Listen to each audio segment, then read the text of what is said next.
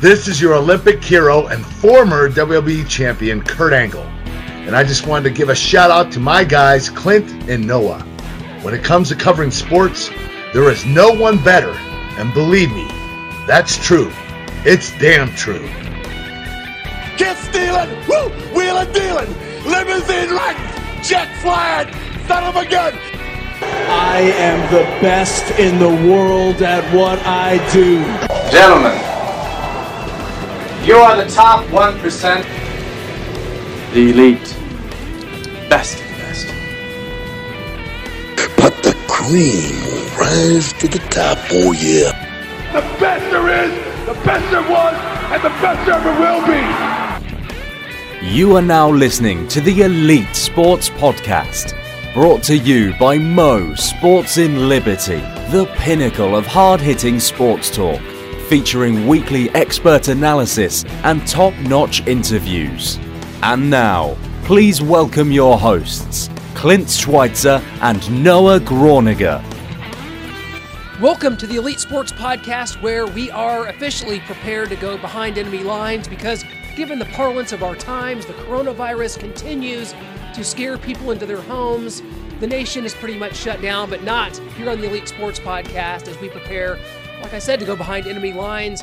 We, of course, witnessed the Kansas City Chiefs win Super Bowl 54, their first in 50 years. So with that being said, Noah, it's time to take a look at the rest of the AFC West, and we're going to be bringing on two great guests today. Simon Fletcher, former Denver Bronco, played 11 seasons for the Broncos, the second all-time leading sack leader in Broncos history, as well as Mr. Raider himself, George Atkinson, joining us for the first time in a couple years. He's a great friend of ours. For 8 years, he's been coming on with us. We're going to catch up with him. Is he going to move to Vegas? What's going to happen with the Raiders? You got Marcus Mariota now, Derek Carr. What's going to happen? We are going to figure it all out. By the end of this, Noah, we're going to have a conclusion on who wins the AFC West in 2020, if there is a 2020.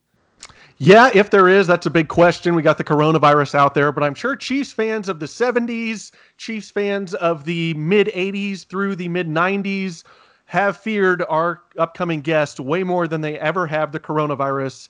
George Atkinson and those Raiders teams were a feared bunch in the 70s, really bullying and pushing around lots of teams, let alone our Chiefs. And then Simon Fletcher and those defensive teams with Carl Mecklenburg. And who can forget Steve Atwater, who's going to be newly inducted into the Hall of Fame. And so we're definitely going to have to ask him about those feared defenses, what they see in the Chiefs. And yes, this AFC West moving forward. Can the Las Vegas Raiders take some steps and challenge the Chiefs? Or will it be Simon Fletcher's Broncos moving into the future with Drew Lock? We're going to have to get into all that and more with these two great guests coming up. We are, and it's going to be interesting to talk with someone like Simon Fletcher, who, of course, still lives in Colorado, still has a businesses there as a kind of a restaurant owner and entrepreneur. Going to ask him about Drew Lock and the future of the Denver Broncos. Of course, they signed Melvin Gordon when they already had an undrafted free agent leading the team in rushing for the last couple seasons, and Phillip Lindsay. Kind of what are the Broncos kind of thinking doing that, paying, $16 million to Melvin Gordon? They had already an established running back. So clearly, for Denver, I think that they're trying to, and they also added some beef in the middle. So they're trying to play defense, run the football maybe a little bit, not quite ready to turn Drew Lock loose, which to me could be a mistake because when you're trying to catch the Chiefs in the AFC West, you're bringing, in this case, sort of rocks to a gunfight, as the famous wrestler Roddy Piper would say. So we're going to get Simon Fletcher's sort of take on the current state of the Broncos, what they're going to try to do. Of course, with a guy like Vic Fangio, you can only imagine that they're going to try to continue to be a strong defensive team while establishing this young quarterback. Well, we'll see what Simon says about Drew Lock. And, of course, mixed emotions for us as two individuals that covered Drew Lock in high school and in college at Mizzou. Now our good friend is playing for the Denver Broncos, and the reins have been turned over to him as they've said goodbye to Joe Flacco, which a year ago when this happened, we said was a disaster, and it certainly was. I don't know the direction of the Denver Broncos, what Vic Fangio is going to be able to bring to the table here. 3 straight losing seasons in Denver, unprecedented in the proud history of that organization. Yeah, you got the Denver Broncos bringing in Melvin Gordon, like you mentioned. I think they are going to try and deploy a balanced offense with the run game, and Noah Fant can hopefully take a step forward for them at tight end.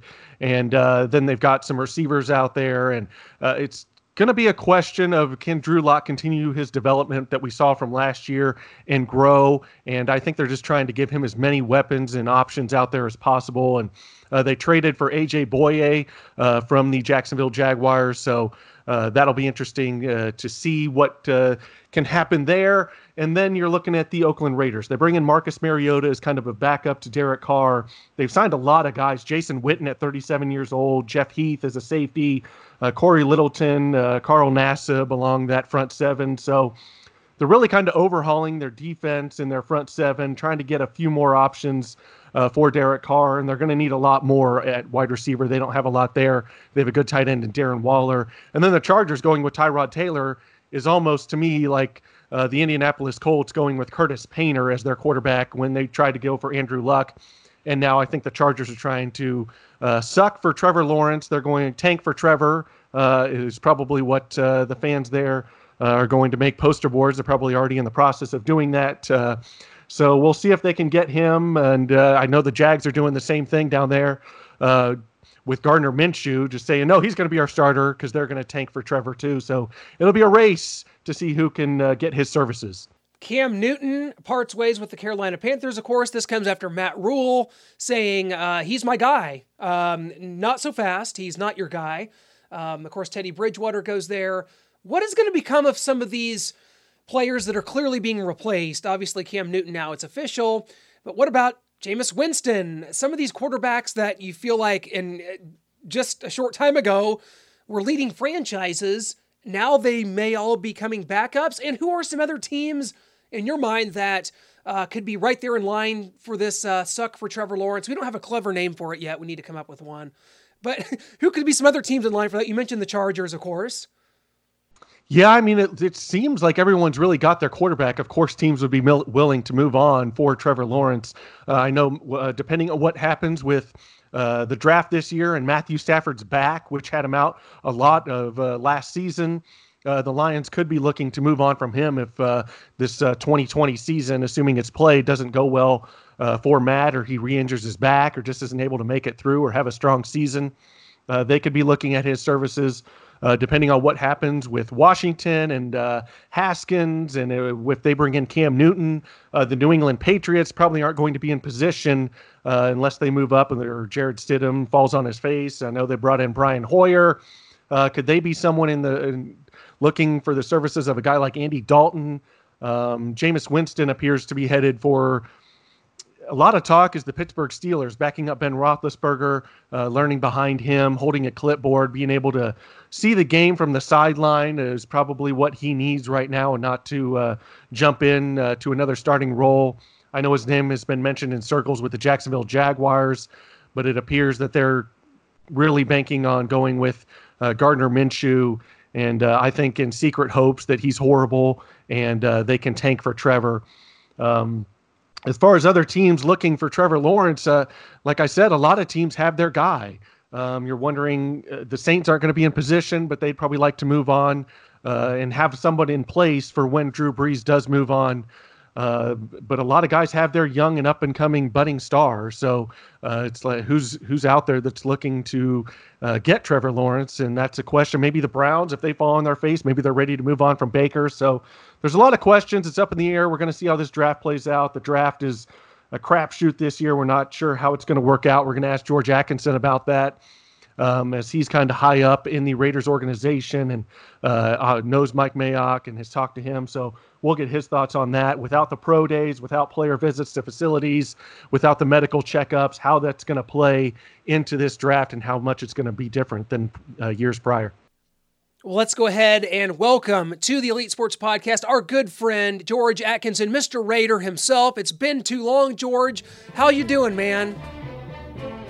Hey, man, what's up? Been a while.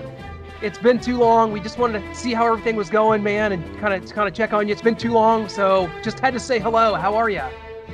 I'm good, man. I'm being safe. I've been in the hospital a while.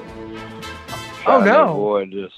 Yeah, trying to avoid this. You know, California's high risk here with this corona virus. So God, yeah, it's kind of, you guys are kind of on lockdown pretty much, aren't you? Yeah, we're high risk, man. God. I wish I could get over to Savannah, but I don't want to take a chance on a plane. Oh, I know. I remember when we met you here in Kansas City for dinner, you were talking about wanting to move there eventually. Are you still wanting to do that? Well, I bought properties there. I was there. And when John came back, he gave me a little something to do. So I've been around the team, but I was there. I got a house there and a condo there in Savannah. Yeah, that's right. Well, it's kind of crazy here. I mean, the Raiders are moving. I mean, would you give any thought to heading to Vegas? Yes, I am giving a thought, as a matter of fact. And I'm giving it some thought. Uh-huh. So what? You guys are living it up there. You won the big deal. That's good for the AFC West. Yeah, no big deal. Just sitting on top of the throne for the first time, George, in 50 years. We're only 36 years old. We're only 36. This is our first Super Bowl. We're only 36 years old, Noah and I. So we're like, this is the first time we've ever experienced it. So it's been amazing. And but we need that competition. Denver or the Las Vegas. Somebody's gonna have to come catch us here. Oh yeah. Well, we're working on it. Trust me. We are working on catching you. Yeah, well, what are you kind of hearing on the whole Derek Carr's future, his situation? There was talks of Tom Brady coming over there, and it's just, if you guys are going to catch us, you guys brought in Marcus Mariota. What are you seeing at the quarterback position now and for the future? Well, it's Jerry's team right now. It's he's running it. It's just a matter of getting him some pieces, and you got to have strong backups. You know that. If you're going to survive in this league, if you don't have depth, you're in trouble. Yeah, very, very true. And it's going to be interesting to see as the Raiders move into this new stadium. I mean, is sentimentally, playing for the Oakland Raiders, being such a part of the fabric, is there part of it for you that's the kind of sentimental? I mean, being in that stadium, the Oakland Coliseum, and now gone, personally, what do you feel about it?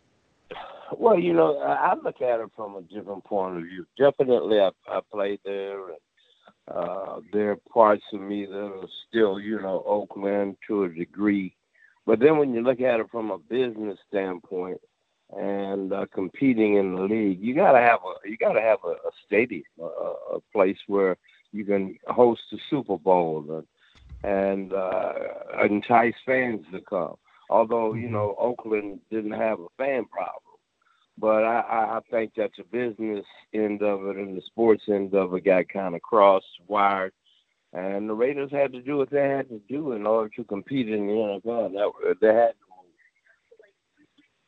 move. It was a no-brainer pretty much. Yeah, I got to understand that. Just kind of updating the facilities, trying to get the Super Bowl, bringing more revenue. But exactly. Yeah, George, we sent you a little piece. We talked to Brenston Buckner, former Raiders defensive line coach from last year. We were able to catch up with him last season, and he had nothing but great things to say about you, how you guys became friends, and you taught him a lot about football and what it means to be a Raider. And you guys went from 2018, you guys had 13 sacks. 2019, you jumped up to 32 sacks, but you guys let him go and you move on to Rod Marinelli. Just what do you think went behind that decision, and what did you feel about what Brenston brought to that defensive line of the Raiders last year? We had a lot of young guys, and I thought he related to them very well. Brenston, being from Georgia like I am, I'm from Savannah. He's from Columbus. I think, Columbus. And we kind of connected, and we talked quite a bit. I think he's a young coach with a bright future. Everything's ahead of him. And, I don't know what happened, why, but I thought he was doing a pretty good job with those young kids we got. And, he's a good man, and Brenston will land on his feet, and I like him very much. He's a good guy. Yeah, we were sad to see him go there. It seemed like he made a good difference there. So with the rest of the quarterbacks now, George, in the AFC West, you got Tyrod Taylor in Los Angeles. Derek Carr, of course, and then Drew Lock, a guy we know very well. We covered him here at Mizzou, covered him in high school. He went to high school about 20 minutes from where we're sitting right now. How do you feel about the kind of the rest of the quarterback situation? Trying to catch Patrick Mahomes again. I know it's not going to be easy. Well, Mahomes is a special talent. I mean, what you try to do is compete and match up with the Kansas City Chiefs. Mahomes is Mahomes. He's going to be Mahomes. He has that uniqueness where he can improvise and he makes things happen. You don't try to get another Patrick Mahomes. You get a quarterback that can compete against the Chiefs. He's just one guy. You got a whole host of players there that you have to match up to and with. And that's what teams in the AFC West, I guarantee you, will try to do with their free agency and the draft coming up. Try to match up with Kansas City and compete with them. They have a lot of speed, so that's one thing you have to bring to your team is speed. And they're pretty good on defense. They're good, especially in the middle of their defense with Jones. So you got to have an offensive line that can compete and stop him and Frank Clark. So it's a matter of matching up both offensively and defensively. Don't worry about Mahomes. Let him get his, but you shut everybody else down. Yeah, absolutely. That's probably got to be the way to go. But wanted to ask you a little bit about just kind of your thoughts on John Gruden as he continues in his tenure with the Raiders and bringing in Mike Mayock. And a lot of people were kind of making fun of the draft. They didn't think you should take Clelin Ferrell that high. Do you take a running back, Josh Jacobs, in the first round? Just what's going on? But they're not laughing anymore, my friend. Clelin Ferrell, Jonathan Abram, Josh Jacobs, they lit it up in their rookie years. So it looks like Mike Mayock may just know what he's doing at this GM thing. Well, he's been around the game, a great part of his life, so he definitely knows what he's doing. He knows talent. He surrounded himself with a lot of young guys in that scouting department. And Mike and John together will definitely change this team. John knows exactly what he's doing. He has a vision of what he wants. John thinks way ahead. And when you look at what he's doing, he already knows what he wants his team to look like. So it's just a matter of going out and getting the guys to fit what he envisions. He's been around the game all his life, and it's just a matter of finding the right talent. You got to keep in mind, when he came in, he had to break everything down and start from scratch. And you have to compliment him on what he's done so far. And this year should be very interesting. You'll see a big change in the Raiders this year for sure. And one thing for certain, three things for sure, we will compete with the Chiefs. Well, you've heard it right there from Mr. Raider himself, George Atkinson, that the Raiders will compete with the Chiefs. We're looking forward to it, my friend. The Raiders and Chiefs were both 6-4 last year at one point, and then just kind of didn't continue on for the Raiders, and the Chiefs obviously went on to win the Super Bowl. But talking about the Raiders' talent right there, it looks like you guys need to add some explosive weapons in the passing game, definitely on the outside. But a lot of people want to talk about George Kittle and Travis Kelce being the best tight ends in the game. But for my money, if you're looking at one of the best young tight ends in the game, yes, George Kittle is one of them. But what about Darren Waller? Tell us a little bit more about him. Man, what a specimen.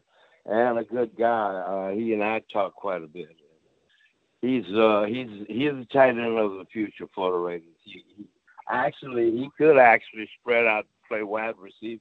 Mm-hmm. He's that talented. And you watch him play. He plays with a lot of enthusiasm. The guy is committed to what he's doing. He works hard every day in practice, and he's committed to getting better. And you can see that in his work. I like him. I think he's going to be one of the best tight ends in the game. He has the potential to really be a great tight end. You look at his skills, his skill level. You look at his size. I mean, he's a prototype. I mean, he's big, he's fast, he can catch. The kid runs good routes. I mean, it's hard. He blocks. He's a good blocker, and he'll get better at that. And when you look at that whole picture, our offense, we need speed. We need to get some speed on the wideouts. And I think once we accomplish that, we'll be able to compete against anyone. You know, you look at the game last year against Kansas City. The game in Oakland, we got beaten one quarter. Yeah. The second quarter beat us. I mean, we played. They didn't. Kansas City didn't score any points in the second half. The first quarter, I think they only scored 7, maybe. Then they exploded on us in the second quarter, and the Raiders played them tough both times we played. And with a young team, you got to keep in mind. So the thing you got to look at is that the young players we have, especially the kids on the defense, they don't fear Kansas City. But we just need some speed on the outside, and we gotta get the secondary a little bit better, and we'll be competitive against the Chiefs, I think. Well, George, not only did the Chiefs win the Super Bowl this year, but Johnny Robinson goes into the Hall of Fame. And I know you played against the Chiefs just at the tail end of his career, maybe for just the last few years. He's a little older than you. He was at the tail end of his career, but he goes into the Hall of Fame. Talk about how deserving maybe he was of that. And I know that you've always been a proponent of Otis Taylor getting in. Still hasn't happened as his health continues to falter. Talk about Johnny Robinson, and then whether or not you think Otis should get in here, especially before, he passes away. I used to call Johnny Robinson the deep safety. He used to play so deep back there, but he made a lot of picks for Kansas City. And he was a big addition. He was a good tackler. And he was a mainstay with the Chiefs for quite a while. And at that time, he and Dave Grayson, I thought, were the best free safeties in the league at that time. Mm-hmm. And he deserves to be in. He had, I don't know how many interceptions he had, but if I remember correctly, he had quite a few. And with this, what was it, the 100th year where they added guy, I'm glad he was in that mix. And I'm a strong believer that Otis Taylor should have been in the Hall of Fame a long time ago. And it's a shame that he and Cliff Branch didn't get in, haven't gotten in. The league, it's the Hall of Fame itself. Sometimes you question their picks for the Hall of Fame. But you look at guys like Cliff and Otis, man, what a tragedy. Lester Hayes. And I'm not saying it just because they played with the Raiders. Mm-hmm. I'm saying it because they deserve to be there. And as an ex-player, we talk amongst ourselves. And I've had many conversations with guys who played against those guys. And to a man, they all believe the same thing. And it's just a shame. And, maybe one day it'll happen. Hopefully for Otis, like you say, he's been sick. Hopefully for him sooner than later. Yeah, absolutely, 100%. It's a great honor, but just having conversations like these and like you guys, the players amongst yourselves, you guys know who are Hall of Famers and who should be in, even if the committee hasn't put their name in. Without a doubt. And trust me, like I said, I talked to a lot of guys who played during that era who's still alive. And some of the guys who have passed, and to a man, we all look at him as a Hall of Fame, regardless of whether the honors come. And there are a lot of guys we look at who are in there. We want to ask ourselves, how? Yep. But, it is what it is. And, the committees, they do what they do, I guess. Yeah, and just hopefully that can get corrected over time and the right people, and they can start going back in history and get them in. But I wanted to kind of jump and talk about the draft, especially this year. It's kind of always a crapshoot, but just how much more difficult is it going to be this year without pro days, player visits to the facility, medical checkups? We're not sure if we're going to get those. So just how much more difficult is it going to be with the coronavirus this year to pick players and be confident in your picks? Without a doubt, it's definitely will put a slowdown in the process of evaluating. You have to evaluate guys, and sometimes bringing them in helps, and conversations and a whole bit. But there's a lot of talent coming out of college. Will it translate into being professionals? Well, that time will tell. But it's a lot to choose from, especially for our needs. Our needs are many when it comes to certain positions. But there's a lot of talent out there. Like I said, the wide receiver position loaded with receivers that have speed, and that's what we need. We need some DBs and a few linebackers. And I think, with the draft, we can fill those needs and build at the same time. The key to today's football is you got to build from the draft pretty much, because free agency, you get a guy, and sometimes they're worse in helping you than you think sometimes, because they come from a different system. They got to get used to your system, and a lot of times you see guys fall off the bridge, and a lot of times you see guys that fit. So, like you said, not only a crapshoot and the draft, it's also a crapshoot in free agency. Although you have established pros, and you see teams. The big thing that I guess you mostly have to look at is, why would a team let a guy go? If he's a good player. You keep your good players for sure, but why would you let a good player go? And sometimes when you make a decision to go get a guy, you don't know what you're getting all the time. Well, George, I tell you what, we can't thank you enough for all you've done for us over the years. It's been 8 years now we've been talking to you, and I'll tell you, Exactly. we got to tell you before we let you go how disheartened and sad we were to hear about George III's passing, and you've been in our thoughts and prayers this whole time, of course, as with Josh as well. So I just want you to know that we've been thinking about you and praying for you, and really just wanted to see how you're doing personally during all this. And that's off the record. That's just how we feel, and we just hope you're doing okay, man. Hey, man, appreciate it. Definitely, I'm doing fine. As I said, this too shall pass, and I've learned to live with it. It's something that I had no control over, and it's part of life. Life goes on. George, it is what it is. Well, George, we're here for you anytime. If you just need to reach out to talk, whether it's an interview or just to reach out to talk and just kind of shoot the shit on anything that's going on in the world, football, or just talk to us, see how we're doing, and us the same, see how you're doing. And we've grown to be friends over this time. It's not just you're not just a guest that we have on an interview, and definitely you're in our hearts all the time. You're in our thoughts and prayers, and we're here for you, man, anytime. Hey, man, I appreciate you. And it's been 8 years already. Boy, time flies when you're having fun, huh? Absolutely, my friend. Well, I'll tell you what, we hope we get to see you in Vegas next year, because we're going to be there, Chiefs Raiders. We're going to be taking it over, and we hope that you're a part of the organization at that point too, because it won't be the same without you. Hey, man, appreciate you. Well, it was great to catch up with George there. Again, our heart just goes out to him and all that he's had to go through, losing 2 sons in the last 2 years. And we, just wanted to let him know we're definitely there for him. This relationship started back in 2012 when we first started our first podcast, which was called the Outsiders Podcast.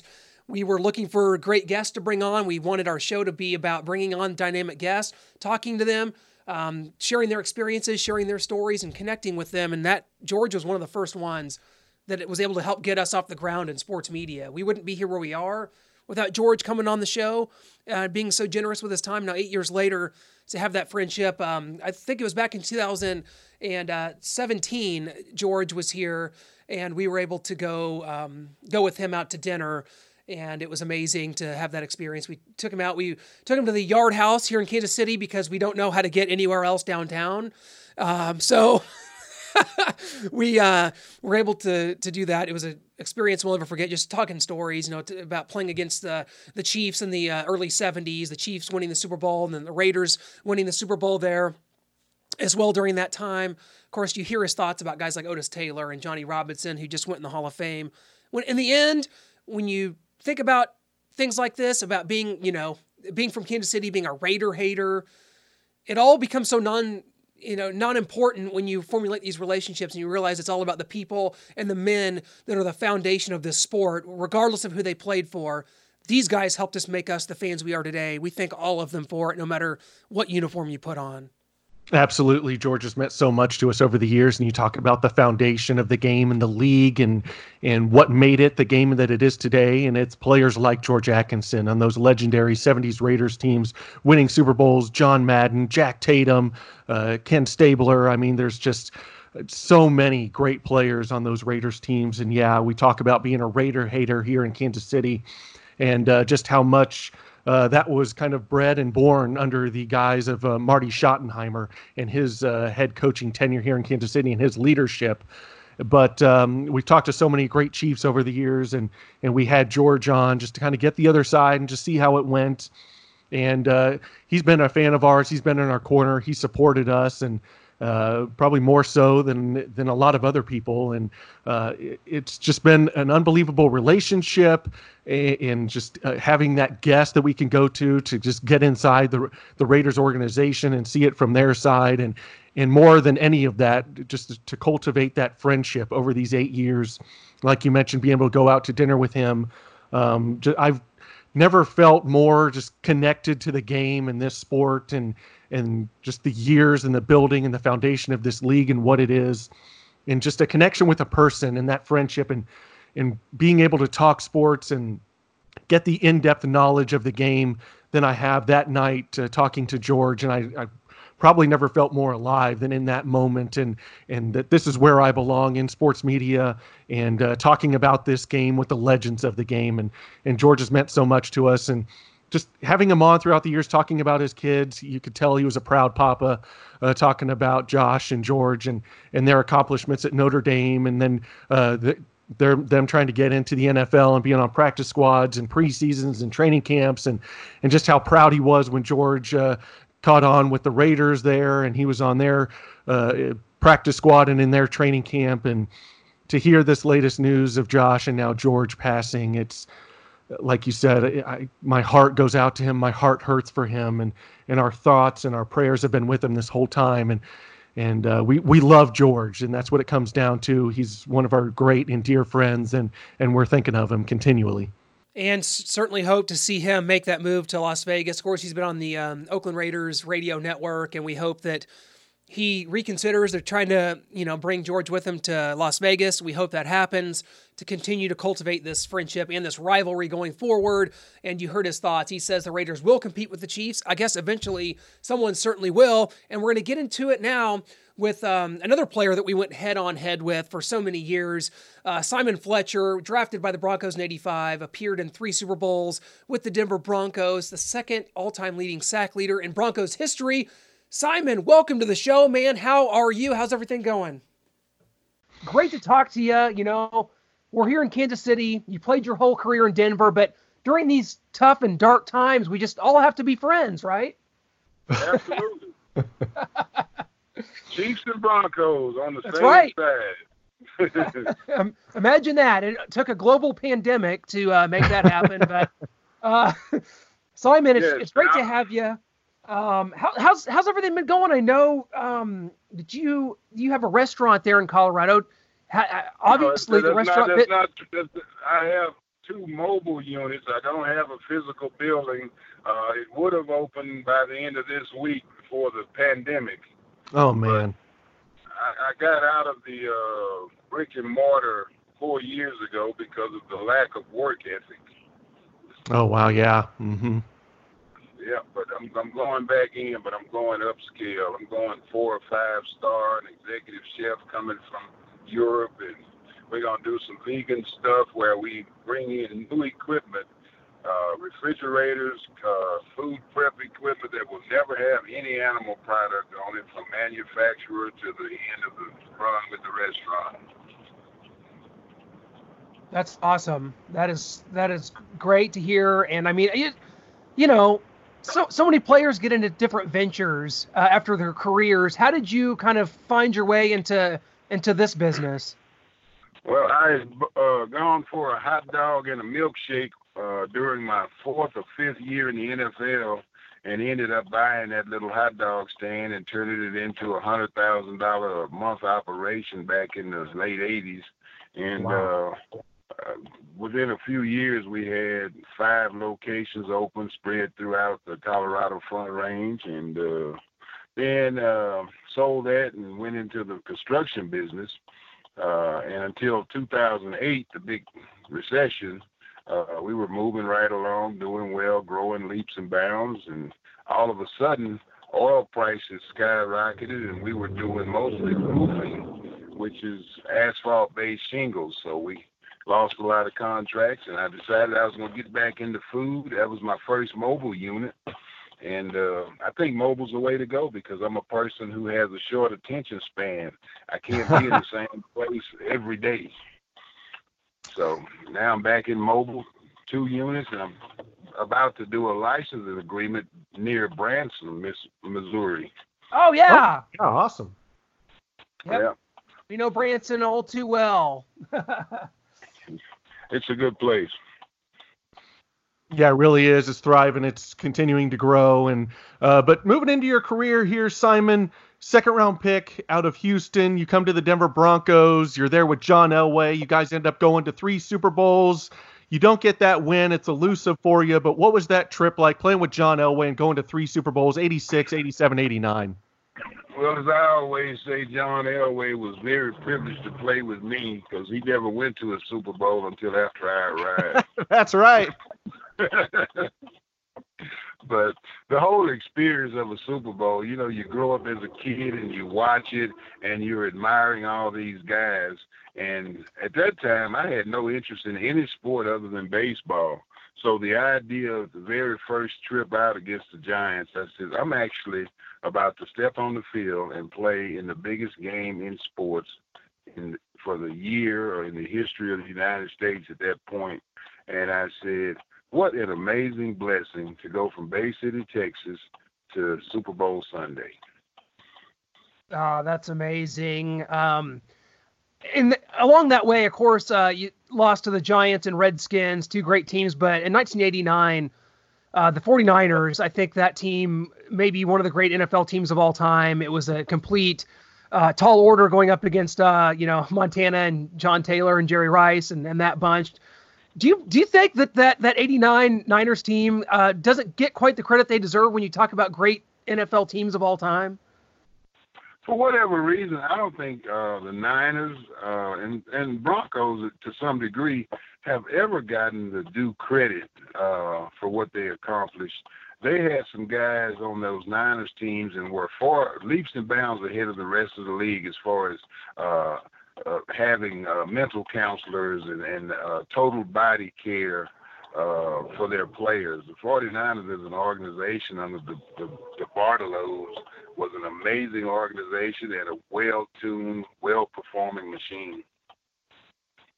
Well, you get to Denver in 1985, and you play for Dan Reeves. Later on, it turns into Wade Phillips. And your last year, you played for Mike Shanahan. Talk about your relationship with each coach and some of the similarities and differences that you saw along the way. Well, Dan Reeves, as you know, had played and been a player coach with Tom Landry. He was old school, and he's my favorite of the 3, in part because he drafted me. He took a chance on me coming out of college. Mm-hmm. But Dan Reeves was a guy who would leave no stone unturned in helping you to find out what your maximum potential was and help you to tap into it on a consistent basis. He was also a Christian man. He was a great family man. I had the opportunity to see him with his wife, with his kids, and then on a couple of occasions with his father. And so you get an idea of who a man is at his very core when you see him around the people that mean most to him. Wade Phillips. Wade is a Texan. I'm a Texan. I was a lifelong, during his lifetime, I was a fan of Wade's dad, Bum Phillips, a great guy who accomplished a lot, and yet he still managed to maintain his humble Texas ways. And so Wade was like part of my family once he came as coordinator and later as head coach. A good relationship. It was one based on mutual respect and a great Texas connection.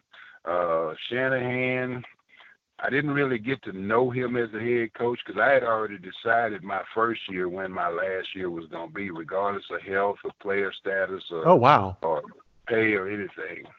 What went into that decision? Well, my daughter Ashley had been almost 2 years in a college dormitory. It was always football, Ashley football, back and forth. And I was determined she would not leave my home not realizing that she's the most important thing to me. And, of course, later the other children as well. But I wasn't going to be on the football field and win in that arena and lose when it comes to making a lifelong connection with my daughter. Yeah, that definitely makes sense, and it's interesting dynamic there. Of course, the Broncos went on to win 2 Super Bowls in John Elway's final 2 years. You played all 11 seasons with the Denver Broncos, Simon, and you're a part of the Ring of Honor there at New Mile High Stadium. You went in back in 2016, I believe, and you end as the second leading sacker in Broncos history. Only Von Miller has recently surpassed you, and that's not a bad person to have surpassed you with sacks. But you went in with Jason Elam and John Lynch back in 2016. What did that mean to you? Well, for me, it meant more for my children to be there and witness it, as well as my mother and sibling. And I had a couple college teammates, Holmes and McMillan, both flew out at their own expense to attend and surprised me. That's awesome. It was a chance to join a group of guys that most of whom I'd gotten to know and have ongoing friendship relationship with. And so it was great, but at the back of my mind was always, they're putting one name up there, but there were hundreds of guys over 11 years that made it possible. Oh, absolutely. And talk about some of those defensive teammates that you had that maybe opened up a hole for you and made that possible. Carl Mecklenburg, Greg Cragen, Keith Tractor Trailer, and then in the secondary, great safeties, Dennis Smith, and newly going to be inducted into the Hall of Fame, Steve Atwater. Yes. Well, we were, if nothing else, in art of this day, we were a family. We wasn't just a couple guys or a group of guys who happened to work the same job for half a year. We were guys whose children knew one another, and we had dinners and talked to each other outside our employment. So those relationships are intact and will remain so. And they're really, it's really important when you can go once a year and you can see guys and relive the stories. And yes, it's in the past, but most of us were such humble guys that you forget some of the things you did. And interestingly, what we talk about is not on the field. We talk about personality traits. We talk about character. We talk about work ethic on and off the field and commitment to community. So for me, your career as an NFL player never leaves when you're surrounded by a great bunch of guys and carry those relationships forward. That's awesome to hear, and that's kind of what football's all about. Yes, there's the game on the field, but it's the relationships in the locker room and off the field, and 3 guys who really helped out your offense and kind of helped you get to those Super Bowls. And, of course, I'm talking about the 3 amigos. So I got to ask about Vance Johnson, Mark Jackson, and Ricky Nattiel, and what they meant to changing the complexion of your guys' offense. Well, Vance and I were drafted the same year, the same round. Vance was 1985 pick number 2A. And a few picks later, Coach Reeves traded for Cleveland, with Cleveland, and took me in the second round as well. So Vance and I had our first day until the end of his career in Denver several years later. But to watch Vance Johnson, what an incredible athlete. He was so fast, the coach would barely have time to hit the button to begin the stopwatch, and Vance would be done with the 40-yard dash. And just a well-muscled, well-toned guy. He was totally fit and had some struggles later in life. Unfortunately lost a son at a young age. And when I saw him this past year, Vance is on the road back. I see him on Facebook, and he's trying to help others who are facing difficulty. So Vance was kind of the showman. You know, he had 7 Bronco jerseys with his name that he wore out every day. I think he wore one to church when he attended. He was kind of flamboyant. He was Mr. Showman, but behind the scenes, he was just like anybody else. He was terrified to death that this next game might be his last. He had responsibilities.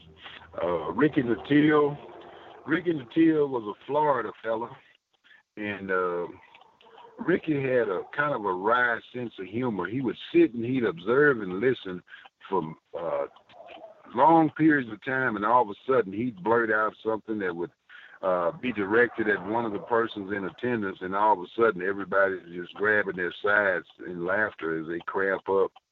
Mark Jackson, I think, is everybody's friend. Mark Jackson has an outgoing personality. He's determined. He's driven. He's always working, trying to find out what's next for Mark Jackson as far as trying to obtain further success in life after football. So Mark's just a great guy who loves his Broncos teammates, and it doesn't matter if you played on the 60 team and he met you in the 90s, or you're playing currently and he met you yesterday. You're part of his family, and he has a way of making you feel that. Well, Simon, of course, growing up here in Kansas City, we grew up watching just so many battles between the Chiefs and Broncos. When Marty Schottenheimer got here in 1989, the rivalry really heated up. You guys went toe-to-toe for a lot of division titles, some really memorable games. I mean, just talk about going up against some of those Chiefs teams, other great pass rushers, of course, that were similar to yourself. I mean, Derek Thomas, Neil Smith, you had guys like Kevin Ross on this Chiefs defense, Dale Carter, such a solid defense always. Just talk about some of those battles going up with our Chiefs here. Well, I'll start with this statement. You can't compare me or any other mortal to Derek Thomas. That's just unfair. That's inaccurate. That man was an awesome machine. I used to sit on the sideline and I said, well, I'm gonna try to get as many sacks as Derek does today. Good luck. And then to have Neil Smith, who later came to Denver and became a short-term Bronco, but still part of the brotherhood. Neil Smith, to me, was a guy who I doubt a coach ever had to lift a finger or utter a word in order to motivate. When the kickoff was initiated, Neil Smith was a football player from start to finish, and when you would think a guy his size would be wearing down, somehow he would get stronger. So Neil I admired. I thought it was a dirty trick when you guys brought Montana in after that shellacking you gave me in the Super Bowl. I really wasn't impressed with that one. Like, give me Bill Kenny. We'll tell Bill you said that. Well, I mean, yeah, Montana kind of did it to you guys again. I want to talk about October 17th, 1994. We got to do it. Montana versus Elway, the Montana Magic game, in what really became an instant Monday Night Football classic. I mean, the old Mile High was rocking, just shaking. One of, if not the best atmospheres that I've ever seen in a game personally. And 13 seconds left, Montana hits Willie Davis in the corner of the end zone for the win. Take us back to that game that night and what you remember. I don't remember much other than we fell a little short. But the thing that I expected and had anticipated, having watched Joe Montana a couple of years as he was developing and then later facing him either in preseason games or sometimes in regular season, and of course the notorious Super Bowl, I never underestimated Joe. You could never count him out. He wasn't a big fellow in stature, but what he lacked in stature, he made up for it in his mental preparation for a game. He'd come on the field, and I think by the time the game started, Joe knew everything your offense could do from an offensive standpoint, and he knew what your defensive capabilities were, and he was a master at finding the subtle weaknesses, and he took advantage of it. Absolutely did. What a career, and got to see him for 2 years here in Kansas City. But now, Simon, I'll tell you what, there's a new quarterback terrorizing the Denver Broncos here in Kansas City by the name of Patrick Mahomes. Of course, the Chiefs going to win the Super Bowl this year. But there in Denver, you have a very good friend of ours that looks like the reins are going to be turned over to Drew Lock, a guy we've covered since high school here. He went to Mizzou. We covered him at the University of Missouri, and now he's a Denver Bronco. So a lot of mixed emotions there. But kind of talk about the current Broncos, how they're going to be able to get back on track, because 3 straight losing seasons, unprecedented for the first time in Broncos history. But what are your thoughts on Drew Lock and trying to catch Mahomes and the Chiefs? Well, my thoughts on Drew is from his first game as a starter being activated finally, he lifted the excitement for fans, and I noticed that the players immediately stepped up their game a little bit, and they anointed him leader by the end of his first start. And when you've got a guy that can command that kind of respect from his peers and teammates, then you have to look forward to the future and know it's going to be a brighter future. Some of the moves they've made so far in free agency, I think, are moves in the right direction. Coach Fangio, even though I gave him a hard time when he was first hired, he proved me wrong, and I've admitted it live on the air. I think he's got the right mix of old school with an understanding of how the game and the players in it have evolved. And I expect him to be successful. Now, we've got to deal with Kansas City, and I like our chances with Mr. Locke at quarterback. Absolutely. We're kind of caught between a rock and a hard place. We want to stay on top here in Kansas City. We've got that bad taste in our mouth still from your Broncos teams kind of pushing us around for a while, but also Drew Lock coming from Mizzou. We want nothing but success for him. So it's going to be interesting to see moving forward. The future looks great for you. I was catering during the Super Bowl party with about 250 people, so I didn't get to see much game. But I remember late in the game, Kansas City was down a couple scores or a little more, and I saw a look in Mahomes' eyes, and I told those who were in an earshot, I said, Kansas City's going to win this game. That kid doesn't think it's over. Oh, absolutely. We've seen it time and time again, and we just couldn't be more thrilled with him and just kind of being dropped in our laps here, and just the excitement and what things can come moving forward. But before we let you go, Simon, I got to ask about your old teammate Shannon Sharpe. He's a big TV star now. He's on Undisputed with Skip Bayless. And I kind of feel like we should have all seen this coming. I'm sure we've all seen like the classic NFL Films clip of Shannon on the phone talking to the president, telling him he's got to call the National Guard because you guys are killing the Patriots. And so, Simon, if you could, tell us a little bit about Shannon as a teammate and personality in that locker room. Shannon as a teammate, from the moment he walked in, he uplifted the room. Because regardless of situation, win or lose, Shannon Sharpe was the same. He looked on the lighter side of things. I think he realized that once the game is ended, there's nothing you can do to change the outcome, but you can get in a frame of mind that's going to aid you in your preparation for the next contest. I've watched him on television evolve from a guy who was a heck of an athlete. I mean, his work ethic was second to none. But I've watched him grow as a man and take stands for things that he believes very strongly in and be willing to risk everything for what he sees as being the right thing to say and the right reaction to certain situations. So I couldn't be more proud of him. Beyond the Hall of Fame, Shannon Sharpe is a great friend. He's a wonderful human being and a man that I give the utmost respect to. Well, Simon, I tell you, it's been such a pleasure. You know, during these times, we are just so enthralled to be able to go back and catch up with some great players from history to talk about their careers and providing a much needed distraction for everyone out there. And going back, you know, there's no sports right now. So going back and talking about some of the moments that helped shape us as sports fans has been really important. And we can't thank you enough for doing it with us. Best of luck going forward. Stay healthy and stay well, my friend. Well, you do the same, and I want to thank you guys because not once during this entire interview have you referred to me as an old Bronco. Thank you so much, and y'all take care of yourselves. Hey, you had 97 sacks in your career. I'm not going to call you an old anything, my friend. I think you could still go if you had to. Well, for this money, I think I'd find a way. Simon, thank you so much, man. We'll talk soon. All right, take care, guys. Be safe. You do the same. Great to get into it there with Simon Fletcher. What a podcast it's been to kind of go behind enemy lines today, talking with two greats from two division rivalries for the Kansas City Chiefs. I think, you know, a guy like Simon Fletcher is unheralded from that era. I mean, he had 97 career sacks, 24 fumbles. He was a tremendous part of those Broncos teams that got to 3 Super Bowls during his time there and lost all 3 of them. They came up against red-hot Phil Simms, who had completed like 85% of his passes in that Super Bowl.